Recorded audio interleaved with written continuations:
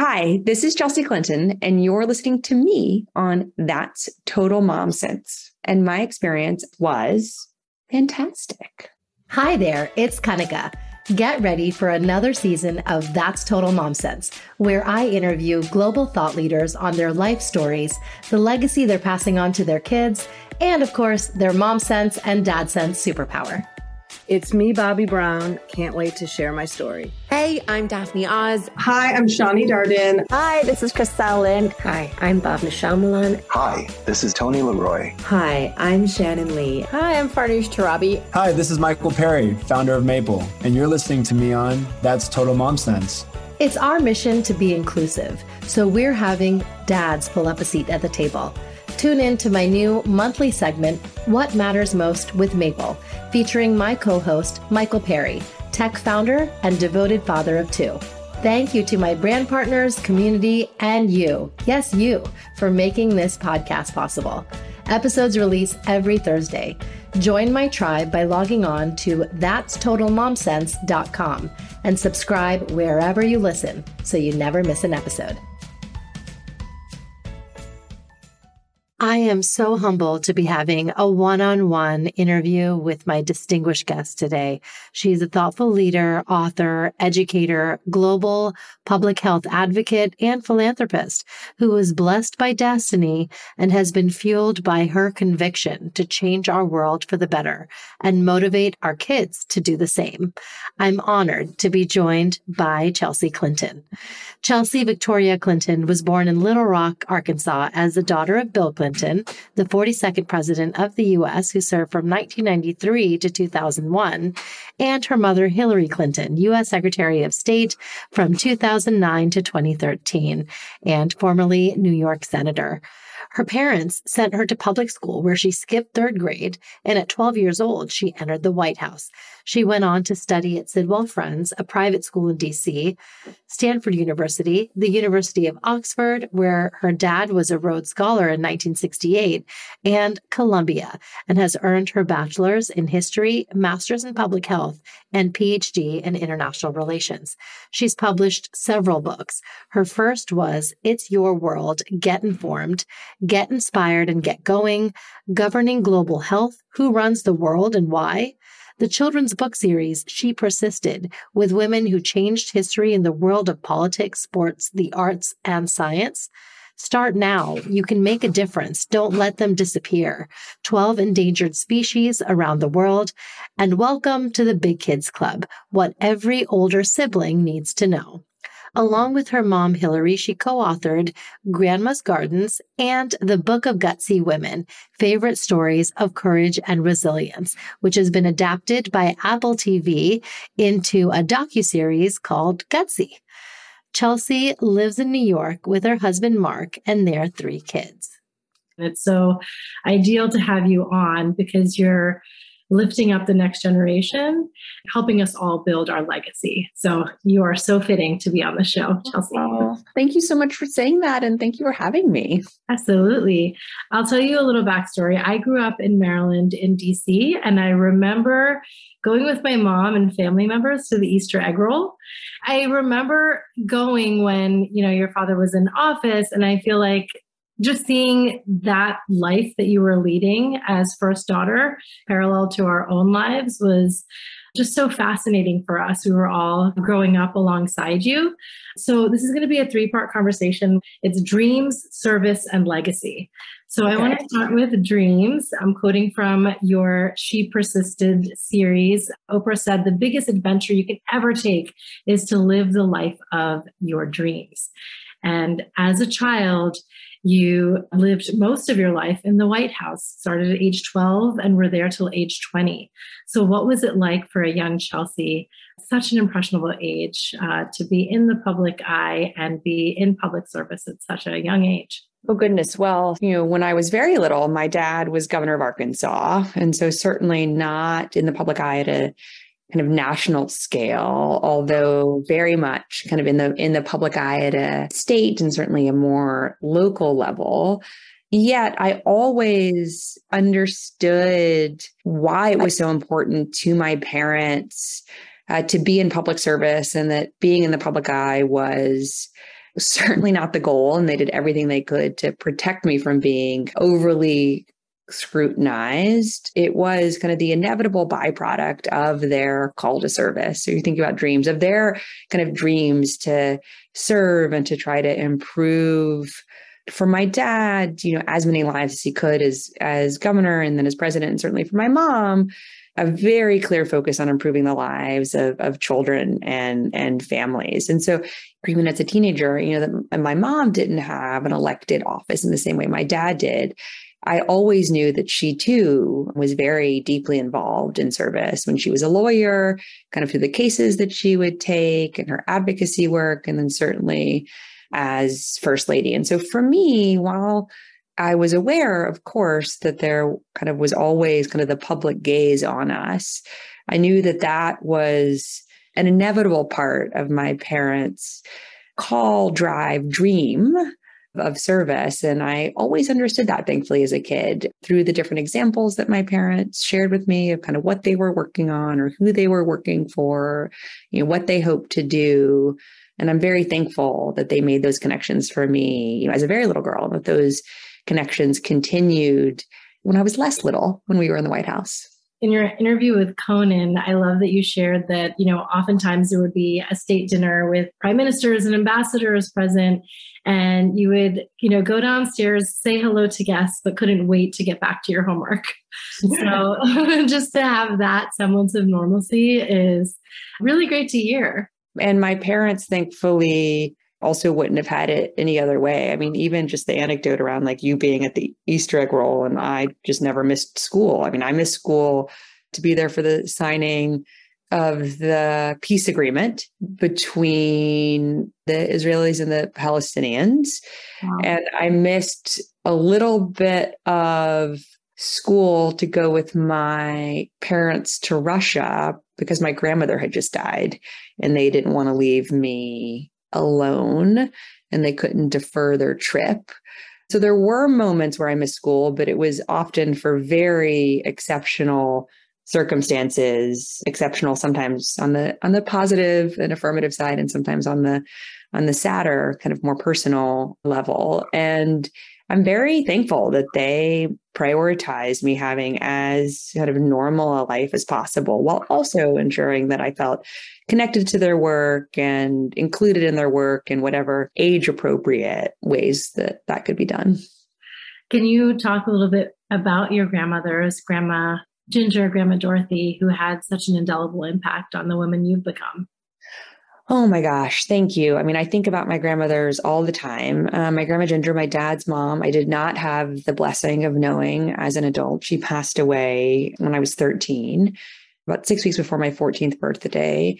She was such a colorful character and always up for kind of feeding my curiosity and going on adventures together, and yet so rooted in the importance and the imperative of being kind and being kind of as generous as anyone could ever be.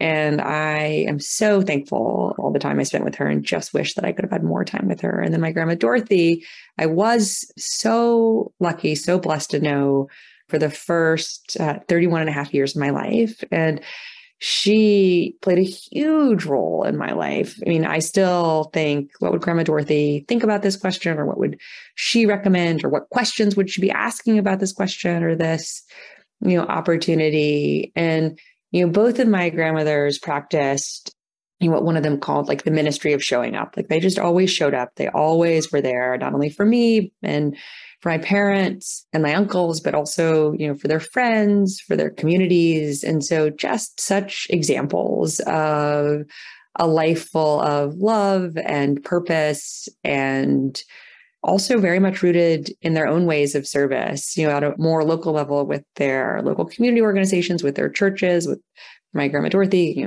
her local Girl Scout troops, but still very much to whom much is given, much is expected, and kind of what that may mean over time may shift, but that call is always there. So I am so thankful for them in my lives. I think about them all the time and miss them every day. with your grandma Dorothy, I mean, she was a self-made woman, and to think that, the rights of suffrage for women, she was there when that was granted and then got a chance to vote for her daughter. Yet also that you can never take anything for granted. I think partly because she and my grandma Ginger were such kind of self-made people, certainly had a respect for hard work, but also didn't think it should be as hard, and always had a real appreciation for the need to invest in more kind of rights and opportunities for people who historically have been excluded, certainly including, but not only women. This episode of That's Total Mom Sense is sponsored by Sambucol. Fall is upon us, and you know what that means. Cooler weather, layers, and of course, the kids heading back to school. Have you checked off all the items on your never-ending list? New clothes, notebooks, pencils, brand new backpack. The kids want it all. But have you thought about how to keep them healthy when they're heading back to school? That's where Sambucol comes in. My kids and I recently started taking Sambucol every day to help support our immune systems so we can keep doing what we need to do. Sambucol is made from premium European black elderberries, which are natural sources of powerful antioxidants and key vitamins like A, C, and E. They help support a healthy immune system and help you power through your day. What's so great about Sambucol is that they have tons of different ways to get your daily helping of black elderberry, like syrups, gummies, chewable tablets, drink powders, capsules, and more. They have products made just for kids, too.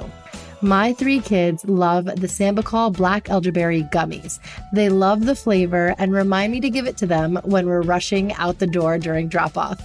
Make a healthy immune system part of your back-to-school strategy this year with Sambucol.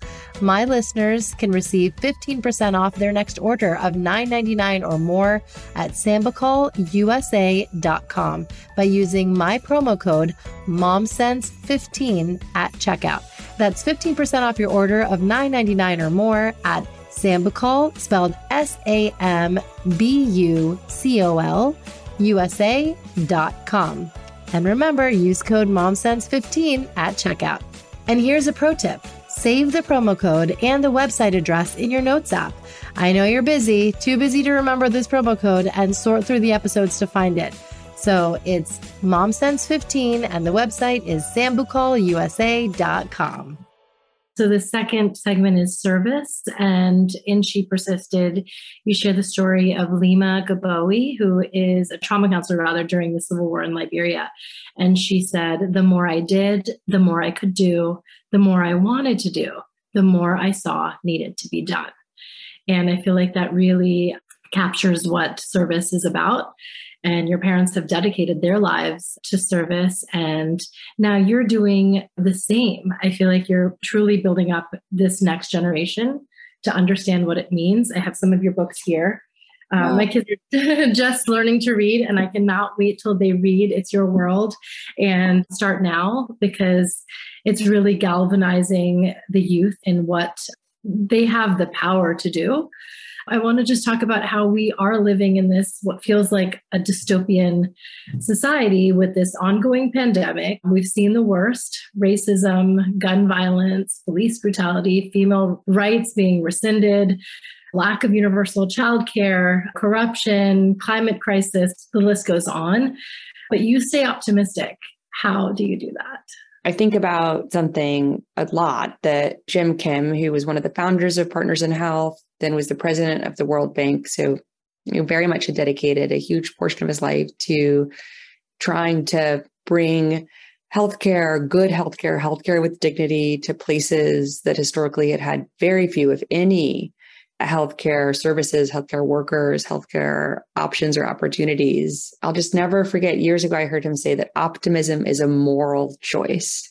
And I think that's right. I think that cynicism is kind of the reservoir of people who not only don't think things can change, but also people who like the status quo, or who maybe even, as you were just saying, like want to pull us backward, aren't only not interested in progress, but are interested in regression. And that's not what I'm interested in. That's not the world that I want to live in, or that I want my kids or your kids to grow up in. And so I do think optimism is a moral choice. I choose to believe that my energies and time, resources, and dreams if invested in, directed in, purposed alongside, other people who also believe that a more just and equitable and sustainable and healthier world is possible, that hopefully we can get closer to that in terms of kind of what our legal rights are, as well as what our opportunities are, as well as what hopefully we are protected against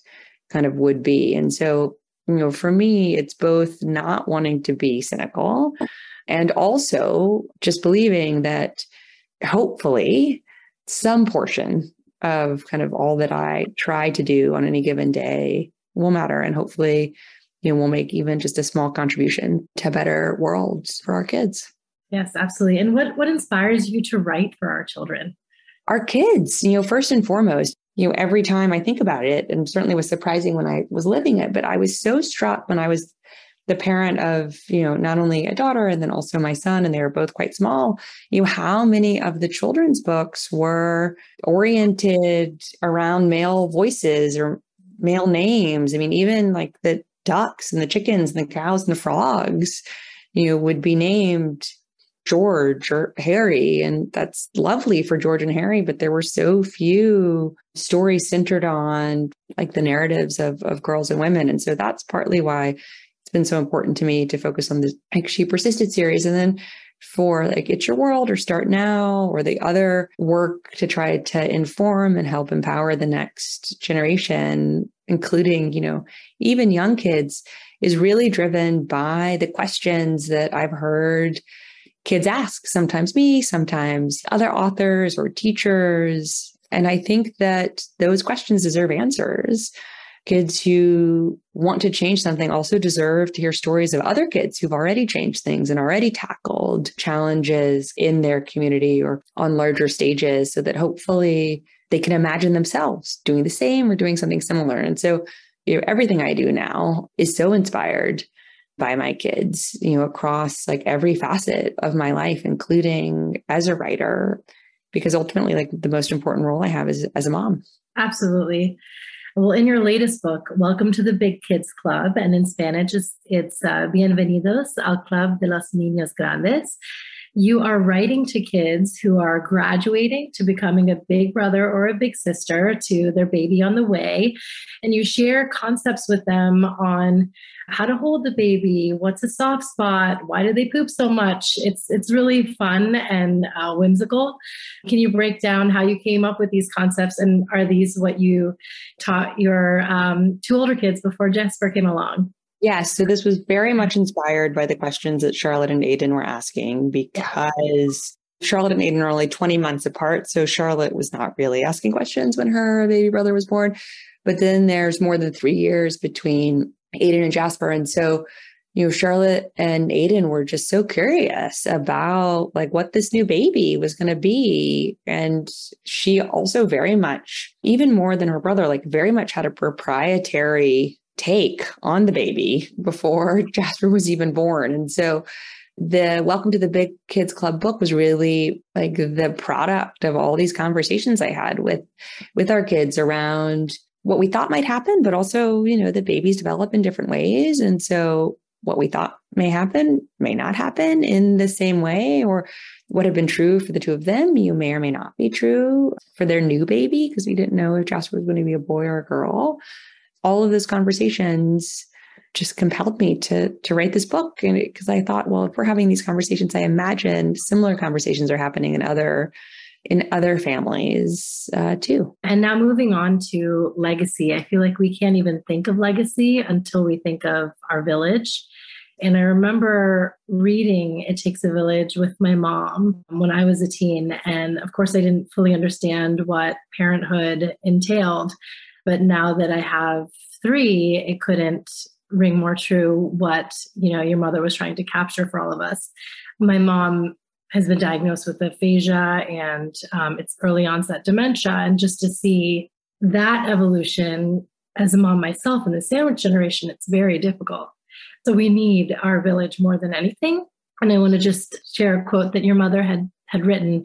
Parenthood has the power to redefine every aspect of life, marriage, work, relationships with family and friends. those helpless bundles of power and promise that come into our world show us our true selves, who we are not, who we wish we could be. We are living in an interdependent world where what our children hear, see, feel, and learn will affect how they grow up and who they turn out to be. So it's all a cycle. So tell us about what your parenthood experience was like and who that village is for you. Well, I am happy that you have a village around you. And I am certainly happy that we have a village around us. Yeah. And, our village is thankfully, wide and deep, with our families, both my husband's family and my family, our friends, our kids' amazing teachers, really wonderful caregiver, and everyone who helps us, on any given day or week or month or year. And certainly I have to give a massive shout out to our pediatric practice and everyone who works there, from the pediatricians to the nurses to the front office staff, who have just been amazing over the last 2.5 years of COVID and all of the questions that I know so many parents have had. And so really have to just acknowledge them as a big part of our village too. So thankful for everyone who's in our village. And also will say, I had no idea the gift that my children would give me of seeing my parents as grandparents. I have thankfully a quite good memory, but don't remember being a baby, certainly. And so seeing how much love and care and attention and attentiveness that my parents have always had toward our children, from the moment they met in the hospital, has just been such a gift. And so seeing them read together and play together and be able to do that in different seasons and in different places and spaces has been magical for me. Also, as someone who had such a close relationship with my grandmothers, to watch that relationship develop between my children and their grandparents also has been particularly meaningful. And so while, again, we are very thankful to have a wide and deep village with, so much family and so many friends and everyone else who cares for, nurtures, teaches, educates, helps protect our kids, particularly thankful for my parents as grandparents. What was your biggest learning as a parent? My husband took a little bit too much of the listen to your instincts as the only advice to heed, because there is a right way to put a diaper on or swaddle a child. There are some things that you just need to learn from the nurses in the hospital or your pediatric practice or your sister who has lots of children. Thankfully, again, because we've had such a robust village and have had such wonderful advice and community, I think thankfully that helped preempt a lot of the challenges that otherwise, we would have had, or that people who don't have. I mean, my husband's one of 11. And he's the 10th of 11. So many of his sisters and brothers, had already had children, many children, many different stages of life. And thankfully, my parents have been really engaged and involved. But I do think kind of the funny learning was when Charlotte was very little, and he was why can't I figure this out? And I'm because you need someone to teach you. Right. Okay, a quick rapid fire round. I'm going to start with questions that my kids posed for you. My daughter, so every birthday she gets gifts. She donates half of them to kids' charities that we belong to. Is there any other way that she can help, share and help those less fortunate in our community? She wants to know. I don't know enough about kind of where you live, but certainly, in New York City, there are ways for even relatively young kids to get involved with food repacking and food donations, not only around, Thanksgiving or the holidays when a lot of people may be engaged in that work, but also, in the spring or the summer or the autumn. And you don't have to be, too big or too strong to be able to sort out potatoes or apples and bag them to be able to then have them picked up by families who otherwise you wouldn't be able to access fresh fruit and vegetables. So that's, I think, one way that she could help if that is an option. That's so great. And it's something that we should do year round, of course. My son, who's a dinosaur aficionado in the home, he wants to know who would win T-Rex or Parasaurolophus in a duel. It's probably Parasaurolophus, but like as someone who loved T-Rexes as a kid, I have to go with T-Rex. Yes. Back to the OG dinosaur. Yeah. And how do you recycle with your kids? My other twins, my boy-girl twins, and then my younger one. So my one twin said, he loves recycling. Do you do that with your kids? Compost, that sort of thing? We recycle very diligently. I have found it's a really wonderful way for our kids to be engaged. They understand that we opt into renewable energy or that we use energy safe light bulbs, but they can't help fill out the forms really, or change the light bulbs or have the more energy efficient glass on our windows. But they can help break down the cardboard boxes and put them in the right bin and put the wash out the yogurt containers and put those in the right bin. And so, yes, they are very involved with that. That's awesome. Is there a book that changed your life? 50 Simple Things Kids Can Do to Save the World. Absolutely. I read it when I was, 10 or 11. It was just full of such practical ways for kids to change the world. And I then thought, oh, I can do this. And I did some of it, not all of it, but a lot of it. Is there a song that you love to listen to on repeat? We listen to a lot of Raffi, admittedly, because our 3-year-old Jasper is deep into Baby Beluga and Down by the Bay. And all of that makes him so happy. Also, our 2 older kids are really into Kids Learning Tube. Mm-hmm. So we listen to lots of those albums as well. We particularly like the Planets and the Dwarf Planet ones. Do you have an heirloom or a lucky charm that you hold dear? Don't have an heirloom or lucky charm, but my children gave me this necklace, which I can pull out and show you, that has 3 tiny little things on it for each one of them that they picked out and gave to me for Christmas a couple of years ago. And I wear that every day.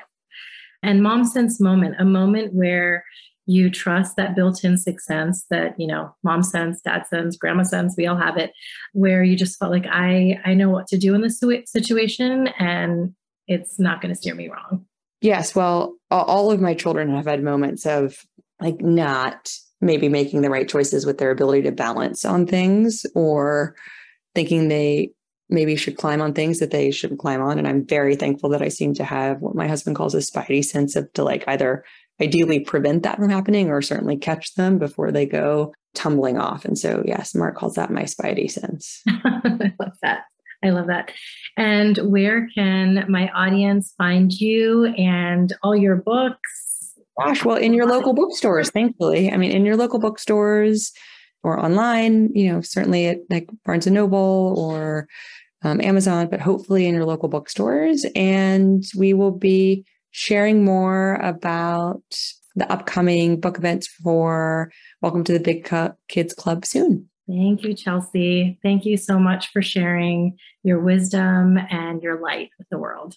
Thank you. Oh, gosh. Well, thank you so much for having me. And I'm so happy that your kids enjoy some of the books and hopefully will enjoy others as they get older. And then it's time for them to read those. Yes, exactly. This is just, it's the gift that keeps on giving. Every day they will have a book by you to read, which is amazing. Thank you so much. And thank you to everyone in the background who brought us together and made this possible. Thanks for listening to this episode of That's Total Mom Sense. You can listen to the audio version wherever you get your podcasts. Just search for That's Total Mom Sense. You can learn more about my guests by logging on to www.thatstotalmomsense.com. Be sure to follow me on Instagram, where I'm most active on social media. My handle is @Kanika Chadda Gupta. And if you have ideas for show topics or guests you can't wait to have on the show, write to me at thatstotalmomsense@gmail.com. And lastly, please rate, review, and subscribe to That's Total Mom Sense if you haven't already. Thanks for being in my tribe. That's Total Mom Sense.